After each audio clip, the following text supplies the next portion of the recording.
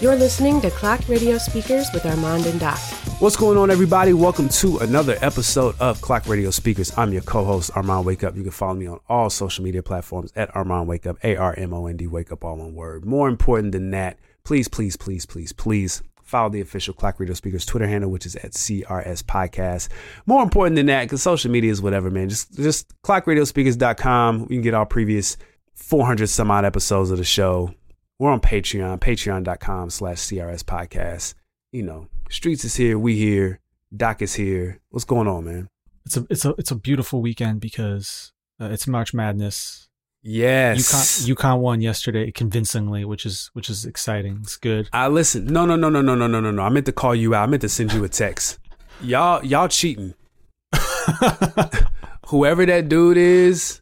Which one? I can't. Just that big dude. He is not between the ages of 18 and 22. He is 35. There is no way. He does look like he would have come out of college in like the late 90s. Yes. He already looks like somebody who used to play for the New York Knicks in the 90s. Yes. Yeah, that's Adama Sanogo. He is just bully. He's going to bully ball people. And then what's great is when he needs to rest, his backup, our freshman off the bench, is 7'3", and he backup 7'3" freshman 7'3", and he blocks everything in sight against shorter teams. So like, it's a problem. It's nice. Let me see the March Madness bracket, because so many people's bracket had been busted. Oh man, it was great because we got to watch that game yesterday, and then after that we were feeling good, and so we were trying to figure out what's the next. Because at every other game I just want to see like drama, upsets or whatever, Yeah. And we kind of settled in. We watched that whole Purdue game, watched them get upset. It was just beautiful, man. Sorry, Purdue fans. I don't trust Purdue basketball. I never have. I turned because I didn't watch much basketball, this college basketball, and I was like, Purdue's the number 1 seed, huh? What? Yeah. And then they lost in the first round. Like, of course they did. Who y'all got in the second round? We got St. Mary's, who's pretty good. Okay. They're pretty good. So, I mean, like the days of like Cinderella teams and all that stuff, like that's not what it was 10, 15 years ago. Like a lot of these teams are good. The 3-point shot has changed a lot, right? Obviously. But yeah, players can transfer. It's just, it's just different. You know what I mean? So, and also in a weird way, because you've got stuff like the G League, you get now these really high impact freshmen who normally would be in the NCAA. Instead, they're going to play in the G League for a year, and then they'll come and they'll just go pro after that. So you're even missing maybe a smidge of that top end talent. You know what I mean? Mm-hmm. So like it's gotten a little bit of a flattening effect for sure. Mm-hmm. UConn played well. It was good to see. I'm glad we recorded today. If we would have recorded last weekend, where I was like, we lost in the Big East tournament, and then on my birthday, Marissa and I went to go to a UConn hockey playoff game, and they lost. I was like, oh, my birthday? Come on, man. So I was like, come on, don't do this to me.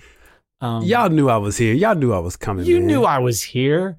But now, looking forward to, hopefully we don't blow the basketball game tomorrow. UConn women are in the tournament, obviously. This is peak Connecticut time right now. We're all very excited. For sure. Gino's still there? Yeah, he's old, man. Okay. He's so old. Yeah. He's really old. He was old. He was old in the 90s. Nah, he wasn't old in the 90s. He was nah. He had the hunchback with the dried like sort of curl with the little shag underneath it. No, now he's the old man. Now he looks like the grandpa from Up. The old man from Up, he looks like that guy now. Dang, Gino! Shout out to Gino, man. That's crazy. I don't envy whoever. Like it's always like when you replace a legendary coach, like it's always hard. But like whenever he decides to retire, man, I just do not envy whoever that person's going to be. Like it's an impossible ask. Yeah, because you have coaches like Coach K, who is a winning coach, but you've seen him lose, a lot. And then I think there's like hybrids like Pat Summitt, where you've seen her win, but you've also seen her dominant. But all of my natural life, whenever I think of women's basketball, UConn has always dominated. I've seen them lose, but I see them win a lot. We always go to the Final Four. always. Yeah. Like, and so the fact that we haven't won a national title in like 6 or 7 years, and people are like panicking because it's been 6 or 7 years. But we've been to the Final Four, even the championship game, every single time. We just haven't been able to do it. This year has been the year from hell for the women's team.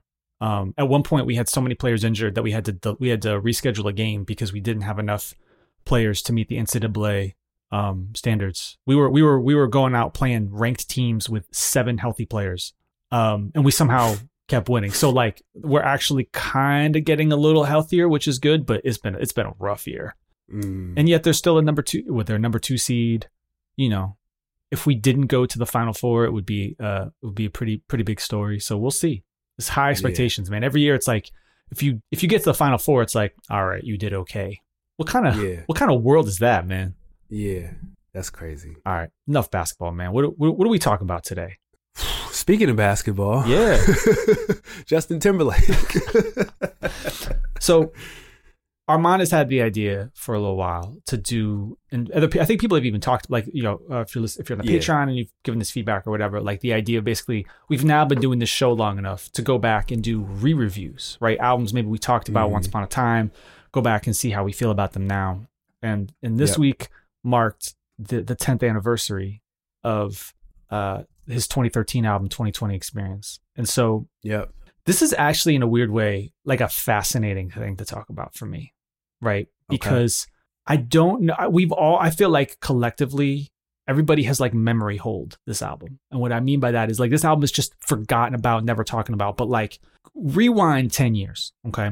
This album sold 968,000 copies the first week. That's before they changed the numbers to account for whatever Spotify and those people. We're talking sales. They went almost platinum in a week, double platinum in just over a month. Did they do like bundles and stuff with this? Might have been some bundles, but not. It was just people buying. Like people wanted this album. It was critically acclaimed. Like people loved this album. It won multiple Grammys. It spawned. He did a tour with Jay-Z that summer. He did. The way they call it, like Legends of the Summer or something like that. And then, they did. And then he went and toured even more after that. Like when this album came out, as far as people were concerned, it was like, he's done it again, right? And this was coming off of, how long had it been since Future Sex? 7 years. 7 years almost. Yeah, 6.5, 7 years. So a long time. Yeah. And you know, he performed at the rollout for this was just impeccable. You know, he performed at the Grammys. You know, he performed there. He debuted songs on like late night talk shows, and like he had this whole comeback. Yeah, you know, and people lost their mind for this album. And I mean, if you ask somebody now, what are the best Justin Timberlake albums? Nobody mentioned. Absolutely zero people will mention this album. They're gonna say it was good. Like, man, 2020 was a good album, but they're immediately gonna jump to Future Sex and probably Justified after that. Yeah, and I think those are interesting like albums to compare for sure. But I use this as an opportunity to go back and kind of like revisit Timberlake in general and try to figure out, because like in 2013 it felt like he was like on top of the world and could do no wrong basically. I don't think people see him that way now at all.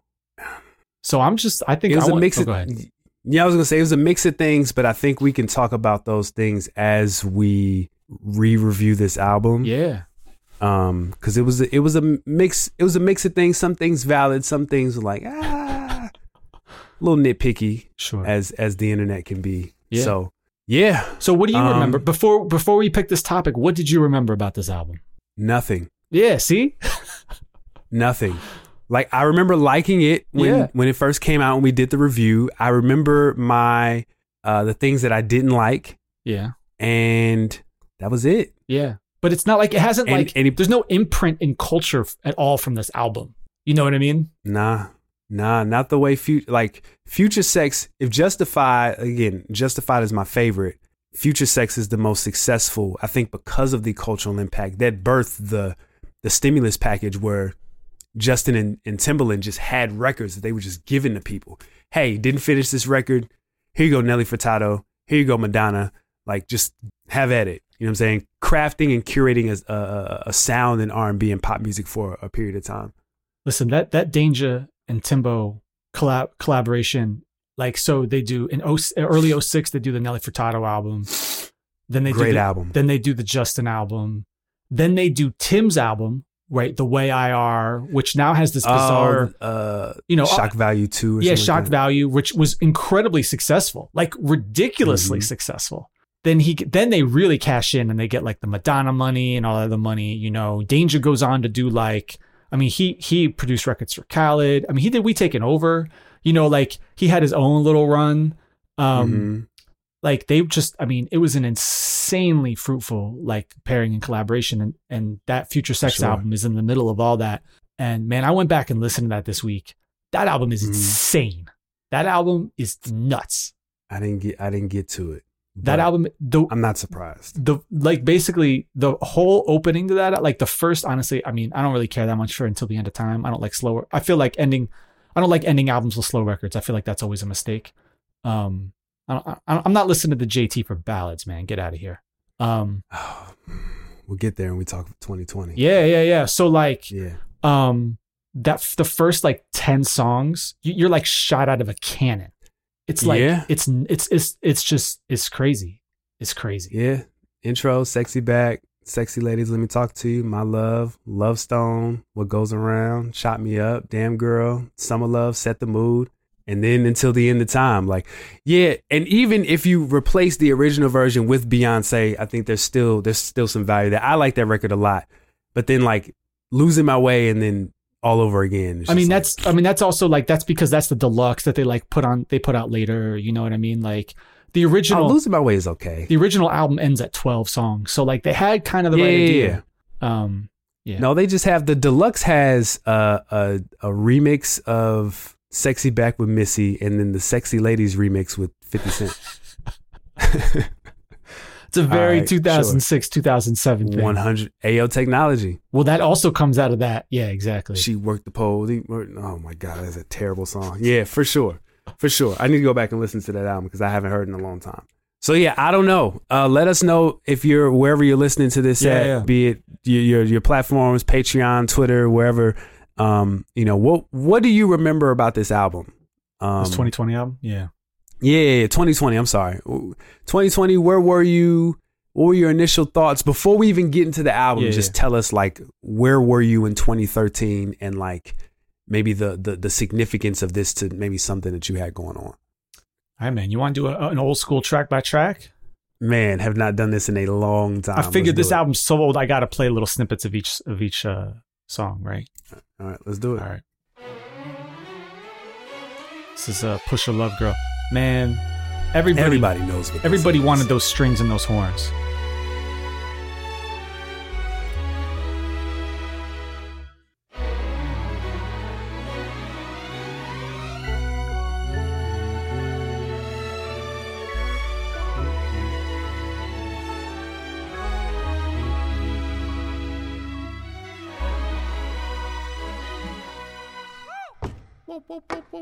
Hey, little mama, ain't gotta ask me if I want to. All right, that's all I'm gonna play. That's enough. So people can remember what's going on with that.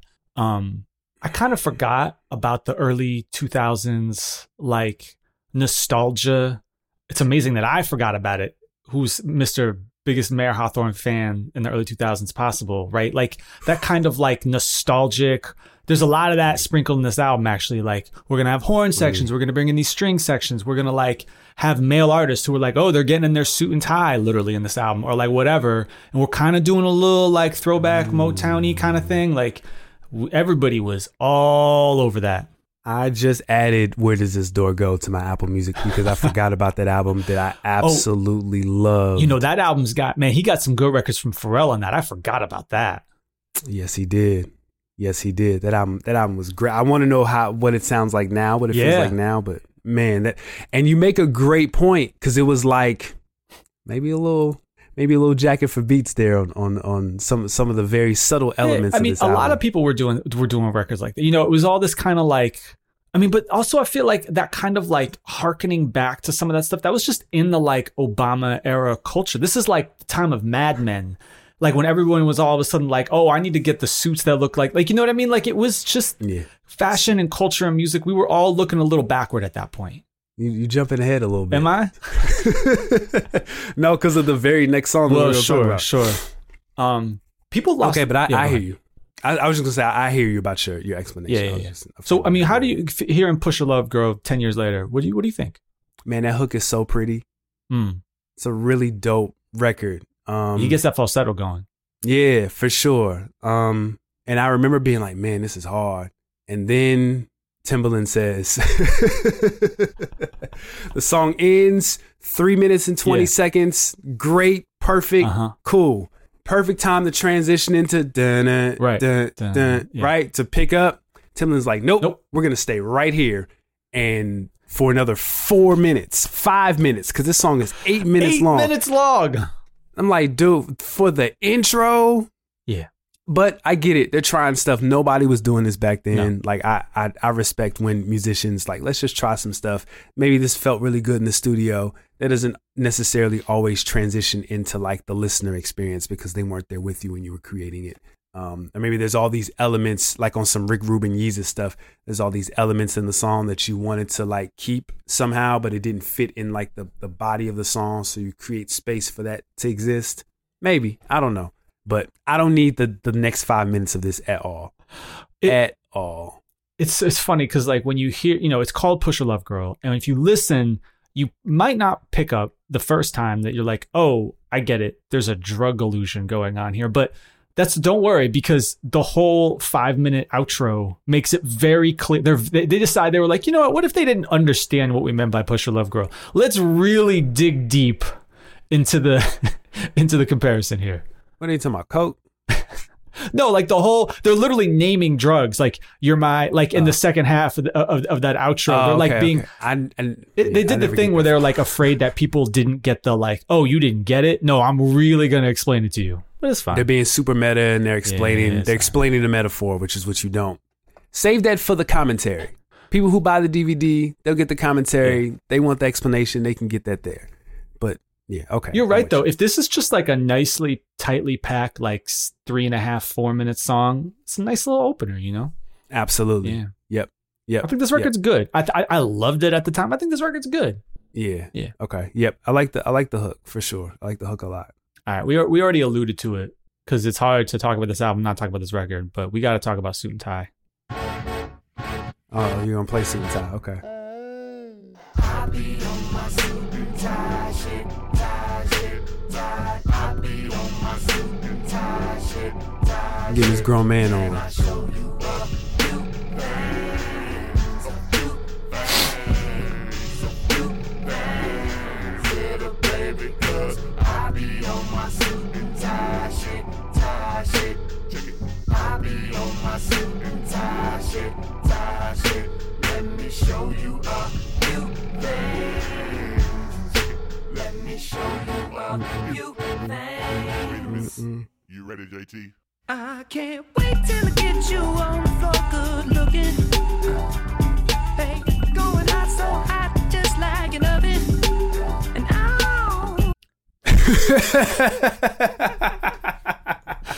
Oh man. First of all, another elaborate intro, which is a theme. It's a theme for this whole theme album. on this album. This I would say if any song had legs after this, it's Suit and Tie. Yeah. Though another song later on the album is probably more successful. I don't really hear that song anymore. I still go outside and hear Suit and Tie. Yeah. I mean, man, people lost their mind when this album came out. I mean, when this song came out, right? They performed this at the Grammys. Okay. But again, speaking of that, like trying to harken back a little bit to the retro sound, the aesthetic of the video, the whole nine yards.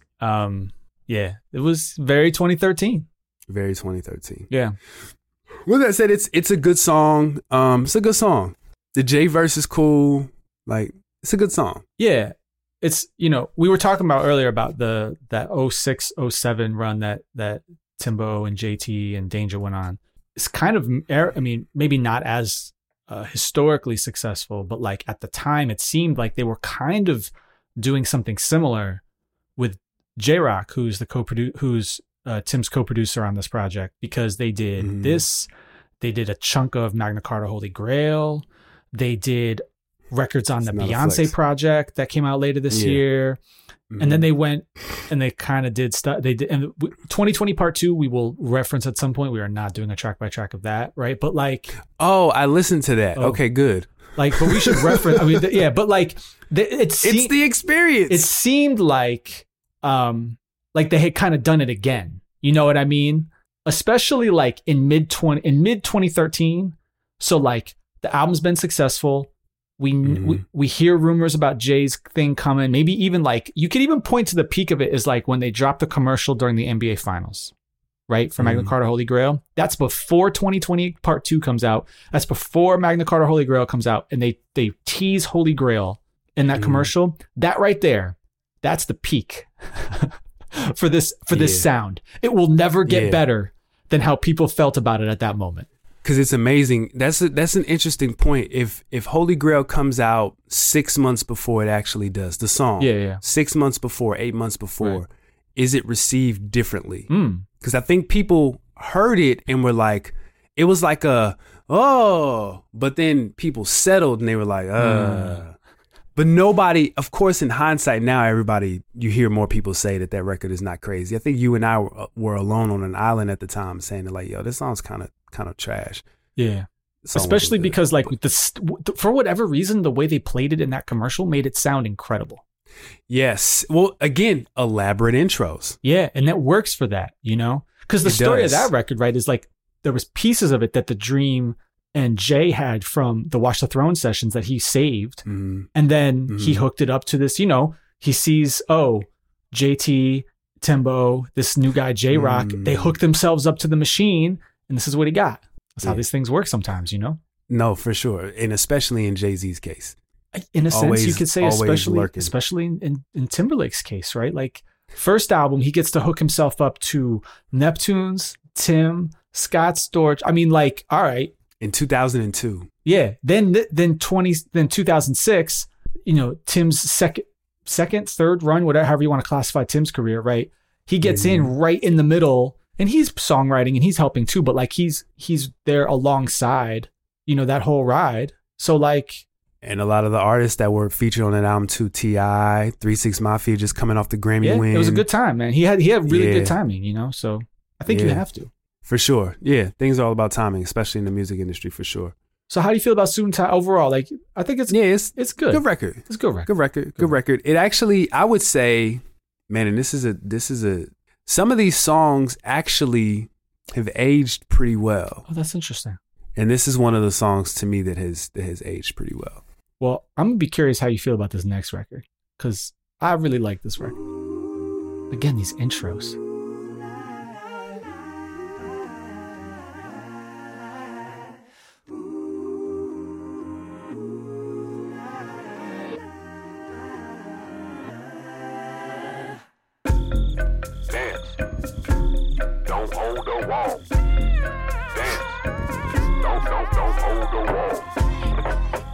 I just realized that's Timbaland singing. Listen, this beat is ridiculous. I love this record. Fun fact. Yeah. I don't know if I shared this on the show, but like, I don't like this song. I know you don't. That's why I was curious how it felt. I was curious how you felt 10 years later. Nah, not for me. I don't need it. Oh, to me, like, this is when the album finally picks up, is with Don't Hold the Wall. I mean, it's got good energy to it. I just don't like the song. I like the hook. I like the beat. The breakdown is mostly pretty good. Because, of course, this song is 7 minutes and 11 seconds long. Timbaland's like, let's get to it. Well, because 2020, like, the original, like, they finished a lot of these records pretty early. Like, they finished them in 2012, and then they went back and they like finished them off and built out the extra parts to them. And that's when they started doing part 2, right? Is they kind of got that second wind in the studio and stuff like that. So like you can imagine, there's like a world where you can imagine, like, I wonder what this album would sound like if somebody was like, with maybe a couple exceptions, was like, let's trim away some of these. Could we make this tighter? See, I thought, but the way Volume 2 plays out is very much like throwaways. Uh-huh. But that's it. But judging by what you just shared, it was a second win. It was a second win. Interesting. Yeah, that's interesting. Yeah. Yeah, no, I'm good with. I don't need this song. I like "Don't Hold the Wall" a lot. This is my favorite so far. Is my favorite song on the album. I like this record. Okay. Because I feel like Timbo's in his bag a little bit. Like this is a record like "Don't Hold the Wall." That's what I want to hear from Timbo. I'm with you. Yeah, I got you.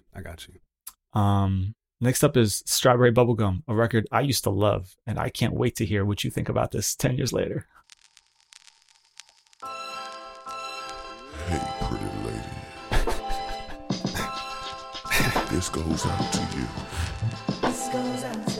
This is all Tim. I know I see you like 1,000 times, but every day still feels like the first day. This is dedicated to you. Dedicated to you. Dedicated to you.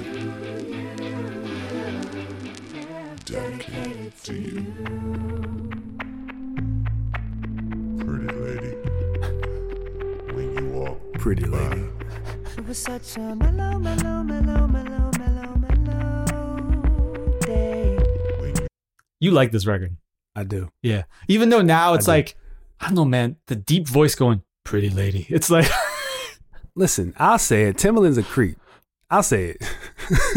look, He's got some creep, or he at least has. I'll say this because I don't know him as a person, Sure. but he has creepy moments throughout his musical career. he does. And if you are a fan of Timbaland and you want to remain a fan of Timbaland, don't ever watch a video of him talking about how he felt about Aaliyah.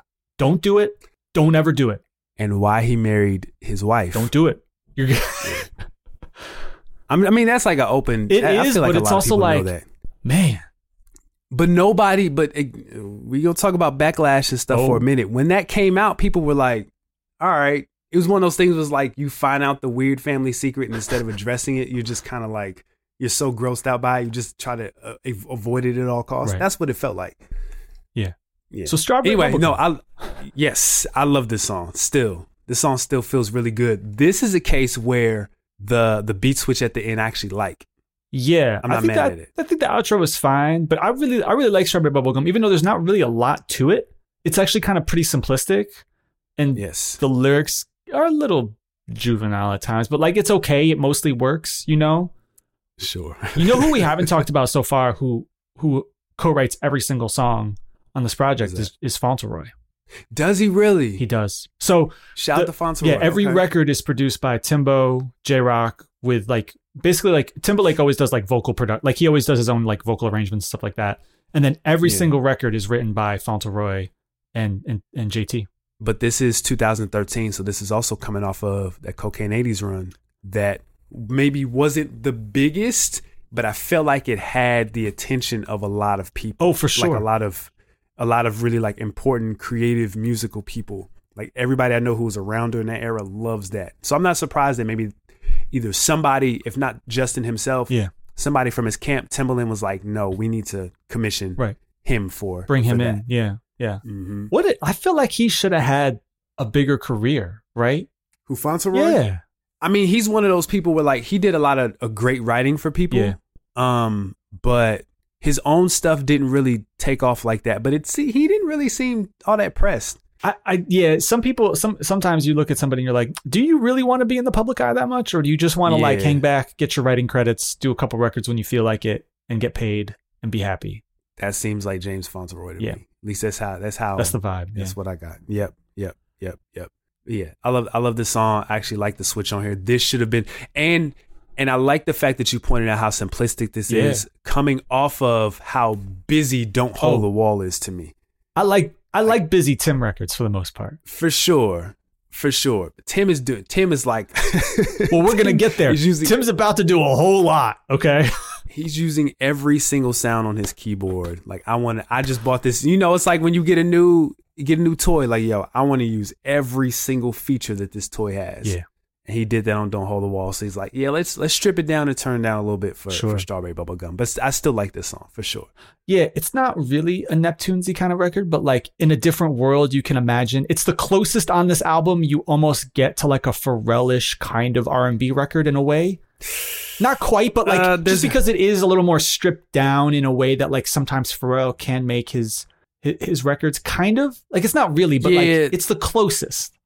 There's another record I think that does it gets a little closer than that. But I hear what you're saying though. Yeah, there's another little bit closer. Sure. We're about to talk about it too. Oh, Pharrell went through a whole retro run too in the early, like in that 2014 era. Oh, I forgot about that. That's the girl era. Yeah. Yeah, it's the girl era. Oof. That's another album that's been memory hold. Everybody remembers Happy. Oof. Nothing else. Everybody remember. Nothing else. What else is on that album? Hold on. I feel like I liked that album a lot when it came out. Brand New, Marilyn Monroe, Hunter, Gush, Happy, Come Get It Babe, Gust of Wind, Lost Queen, Know Who You Are, It Girl, and Smile. I feel like I liked a lot of these records for some reason. I remember Come Get It Babe. Yep. I remember Marilyn Monroe. Yep. That's it. Yeah.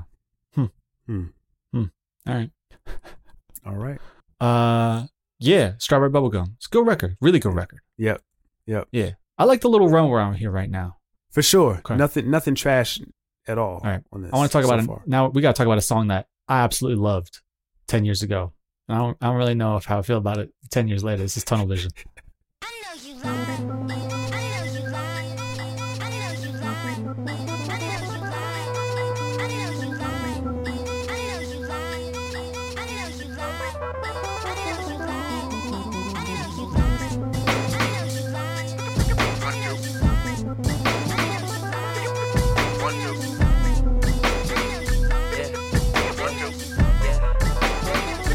Don't know why, but girl, I'm feeling close to you. Maybe it's this ocean view. I'm so emotional, and all these thoughts been dancing on my head. What can I say? I like a certain kind of Timbo R&B record. He was trying, you know. He's like, how much vocal percussion can I put in this beat? We're gonna get there again with Mirrors, right? Where he like tries to make a certain kind of like big, epic sounding record. I love this when it came out. To me, it's good. Like it's not upper echelon Timbo, but it's good. I do love the second half. The switch on this I really like. Mm-hmm. How do you feel about it? Yeah, I'm in the same boat. Yeah. This was a stronger record in 2013. Hearing it now, it's like, it's okay. Yeah. I think you're right. Like a B grade Timbaland. And I mean, an A grade Timbaland is incredible, right? So to say something is B grade Timbaland is not a slight. Yeah. But yeah, it's okay. It's cool. This was supposed to be a big single for this album. You want to talk about an all-time fumble.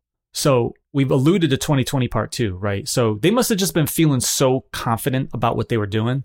So they in the early summer, they put out Tunnel Vision as a single. And you know, sometimes it's not surprising. You know, it's funny considering their reputation. Sometimes maybe they should stay away from it. But it's kind of a pervy video. You know, it's called Tunnel Vision. You know, I don't know. I feel like they kind of like overthought the video a little too much. You know what I mean? Like sometimes artists do that where they got like the first couple singles were so successful. They're like, we're going for the big budget. And then they just kind of like do too much. But they put that out. And then like within weeks, they start promoting 2020 Part 2. And they put out Take Back the Night, and which it's an all-time, honestly, it's kind of like it's an all-time bag fumble. Like to me, the playbook is so easy.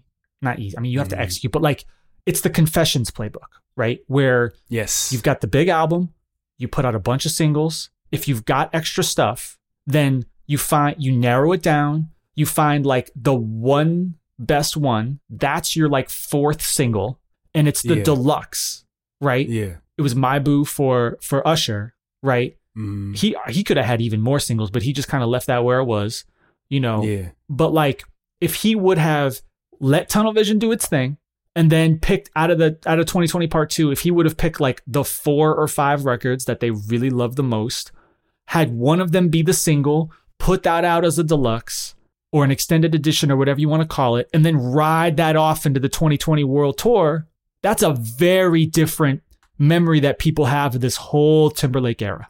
Instead, they rush in to 2020 Part 2. They rush in to Take Back the Night, which they apparently did not realize is the same name as an anti-rape organization. I knew that. I think maybe it's because I say the organization was big on college campuses, right? Right, and I was working on a college campus still at that time, so like maybe that's why I knew that. But when I heard the name of that song, I was like, does he know what he's doing? Because that lack of awareness kind of awareness kind of follows Justin. When you're as big as Justin, don't you just have somebody on staff whose job it is to help keep like? Just Google. I agree. You come up with a song title, you know what? Just Google it. I agree. Just have some. So same way that rappers have weed carriers, just have like a youth on staff. Yeah. Or somebody who can use the internet, you know. Yes. I mean, but that's typically a youth. Sure. And, you know, they can explain stuff to you, give you like some cultural reference or whatever. I mean, he finds that out later, but they kind of, when people talk about why, you know, Justin sort of fell off, it's his attempt to, you know, acclimate to that youthfulness that he faces a little backlash, but we'll get there maybe. Yeah, I mean, you're right. I think now you almost need like a youth on. If you're like an artist of Justin's stature, you need a youth on staff to be the places where you're not. So like, absolutely. I'm too old for TikTok. I'm staying off that. But like, if I was like an artist I was trying to be like Timberlake putting out a project like this, I'd be like, all right, I need like a youth to listen to this. Like, am I stumbling into like memes that I've missed? Am I like, you know what I mean? Like a sanity check from a different perspective. Absolutely. Yeah. So you brought up a point about the pervy video for Tunnel Vision. So it made me think of Blurred Lines, which comes out the next year. Well, according to this, it says 2013. Oh, you're right. So that is 2013. Also retro-ish. Mm-hmm. You know, and also, you know, it's basically like, here's the deal. The men are going to be dressed up and the women not wearing much of anything. Not wearing much. So much so, this was like Blurred Lines had a BET uncut style version of the video. Yeah. Like, and it's crazy to think about in hindsight. Nobody really batted an eye, but, you know, now it's like, they did eventually, but it's like, dang, we're making a BET uncut version of the biggest song of the year. It's kind of, you can do that with a record like Tip Drill, a song that's buried deep on the album. That's typically how that goes. You don't do that with your single that that blows your album I up. also think it's just different if you are a pop R&B singer in a weird way. Like if you're a white pop R&B singer, the route of Timberlake lane. Yes, you're walking some interesting cultural lines anyway. Absolutely. And so, yeah, that Blurred Lines is another fascinating record where it's like, man, nobody wants, like, everybody loved that song. Okay. Everybody loved that record. I feel like, if you think now, like the most impactful stuff from like 2013, I don't think you mentioned most of like the quote unquote big records at all. It's stuff like Yeezus, or it's stuff like maybe even other records. You know what I mean? But like in terms of big the big singles from 2013, that's a weird year, man. Yeah, I'm just looking. Yeah, now I'm looking it up too. I'm like, okay, I need to be more. Okay, there we go. In American music, I don't need a timeline. Top songs. Okay, Billboard Hot 100 #1 songs of 2013. Yeah, Blurred Lines. Macklemore, Can't Hold Us. Another artist who has been memory hold. Who just came out with an album this week and actually has a primo record on his album that's not bad. Bauer, Harlem Shake. What a time. Man, listen, just made me think of the Miami. That's what I think of when I hear that. Yeah. Pink, Just Give Me a Reason. Okay. Bruno Mars, Locked Out of Heaven. More retro. Katy Perry, Roar. Okay. Lord, Royals. Yeah. Eminem and Rihanna, The Monster. Another song that has been like completely forgotten about. I forgot. Yeah, I know Love the Way You Lie. I do not know The Monster at all. Macklemore, Thrift Shop. Bruno Mars, When I Was Your Man. And then Miley Cyrus, Wrecking Ball. Man. That's where we are. Like, first of all, no hip hop outside of Eminem. Right. I mean, no Macklemore. He's rapping. Yeah. But I'm looking at some of these top 20 and I see. But you get, that's the year of Florida Georgia Line and Nelly though. You get that Cruise remix, you know, shout out to your man, Cornell. I forgot about the Lady Gaga and R. Kelly record. Yep. Okay. Effing Problems, A$AP Rocky. But that's also the same year as Daft Punk and Pharrell, Get Lucky. That can't. Oh, it is. It is. How did that only go to number 2? I don't know, man. Huh? That's what I mean. So like, you get a lot of records that people have completely forgotten about. Gangnam Style. The Time. Yeah, man. The Time. Imagine Dragons are around. Hold on, we're going home. Fun Some Nights. Yeah. Yeah. Is this We Are Young too? I think that might be No, that's earlier. the year before. Yeah, I think it's Taylor Swift, We're Never Getting Back Together. You Don't Even Know It. Yeah. None of these songs get mentioned. None of them. We've all forgotten about 2013 collectively. That's crazy. Yeah. Outside, effing Problems. That's the only one you still hear about a little bit. Yeah. That's crazy. Yeah, Yeah, man. Lil Wayne. Okay, here's the hip hop. Love Me. Lil Wayne featuring Drake and Future. That's a B grade Drake stimulus package. Come on. Hey, that's where we at. All right. Okay. Back to Justin. Yes. Yeah. All right. We talked about Tunnel Vision. Oh, okay. We got to talk about this record. Hey, yeah, yeah. Hey, I wrote this song for you. Everybody's looking for the flyest thing to say. Flyest thing to say. But I just wanna fly away with you. I forgot this record had a big old guitar solo at the end. I don't like these verses. Yeah. This is a hook heavy song. This song relies heavy on the hook. It's a good hook. Good hook. But I don't want to hear that. This is a song that tells me that somebody was listening to Terry's Nash, because between the guitar solo, okay, and like just the big like synths on, like I don't know, the like I don't know. To me, I'm like, this just calling Terry's. He's around. It's interesting now that you think, because Terrius did a lot of that, like you do like run on sentence singing. He would do that, but like he pulled it off.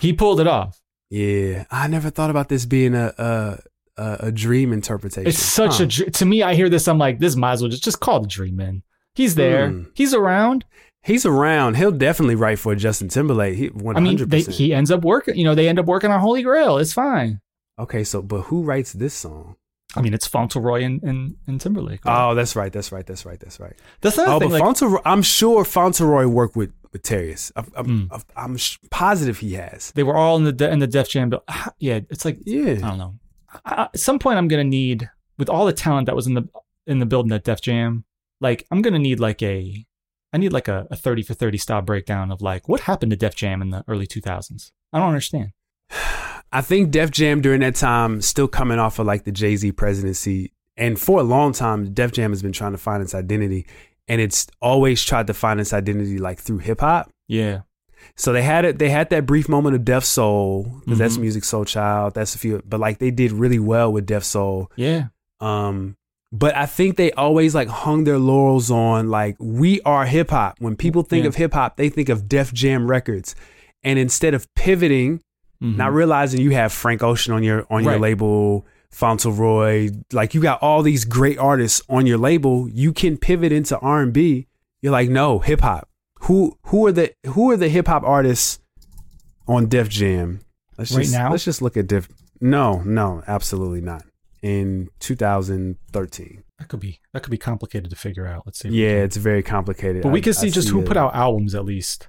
Yeah, that they didn't give me what I. So that's like Trinidad James, Kanye, Big Sean. Honestly, a lot of that. Yeah. So like 2 Chainz, The Dream. Oh, Foreplay. Oh man.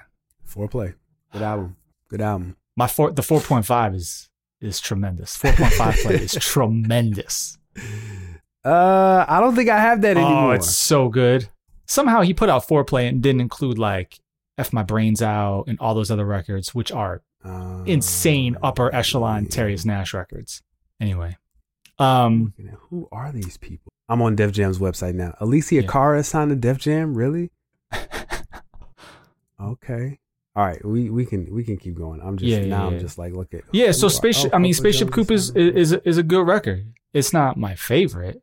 Nah, you don't like it? Right. The hook is dope. That's pretty much It's cool. It's a cool record. How about that? It's cool. Okay. And they still got DMX on here. Come on, man. Let Listen. that man rest. Anyway, okay. The fact, like, I'll say this about Def Jam and we can move on. You know how, like, when I think about the NBA, like, some players just stay with their team long enough that they, like, For sure. even when they're done, they still get that last contract. They're going to retire. They're going to retire. Udonis Haslem. Or like, honestly, like that last Kobe contract, you know, he got got a big paycheck. He was going to retire a Laker. Mm-hmm. The fact that LL Cool J had to put out an album on his own, the man who literally helped make Def Jam, who gave them hits in 3 different decades, had to go somewhere else for his last album. Absolutely. What? Come on, man. You heard he had a whole album with Q-Tip that he just recently scrapped. Really? Yeah. But if it felt like the wording of it felt like he didn't feel confident in it, maybe just as an artist. And sometimes you allow that to get the best of you if you don't have the right voices in your ear, like affirming that. Interesting. You know who else is signed to Def Jam? I really want to move on. I'm sorry. I thought it was a troll. He announced that he was canceling his album, but then he took it back. He's putting it out. Justin Bieber is signed to Def Jam. I think they're just a label. Signed to Def They're Jam. just a label now. It's just a name. Yeah. I don't know who any. Tiana Taylor's on Def Jam. Yeah. Those are the 2 biggest artists far and away. But they still got Jeezy on here. They got Hit Boy on here. They got Jadakiss on here. Yeah. If I'm looking at the biggest like current artist I see here that's signed to them, biggest major rapper that's young is, I don't know. Whatever.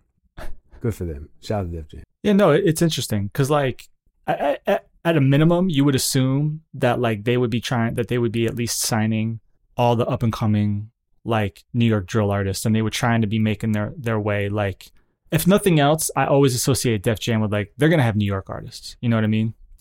Yeah, these look like a lot of New York drill artists. Yeah, but and I'm I don't know if any of them have hit. hit. You know what I mean? For sure. And listen, whenever my daughter said, I just let her get the aux. I don't know who. They just take whatever. Wow. I know we was joking about drill artists sample anything, but they listen to that episode of CRS and they sample anything and they just scream and do gunshots and anyway. To hear the rest of this week's show, exclusive episodes, and more, subscribe today at patreon.com/CRS podcast or clockradiospeakers.com.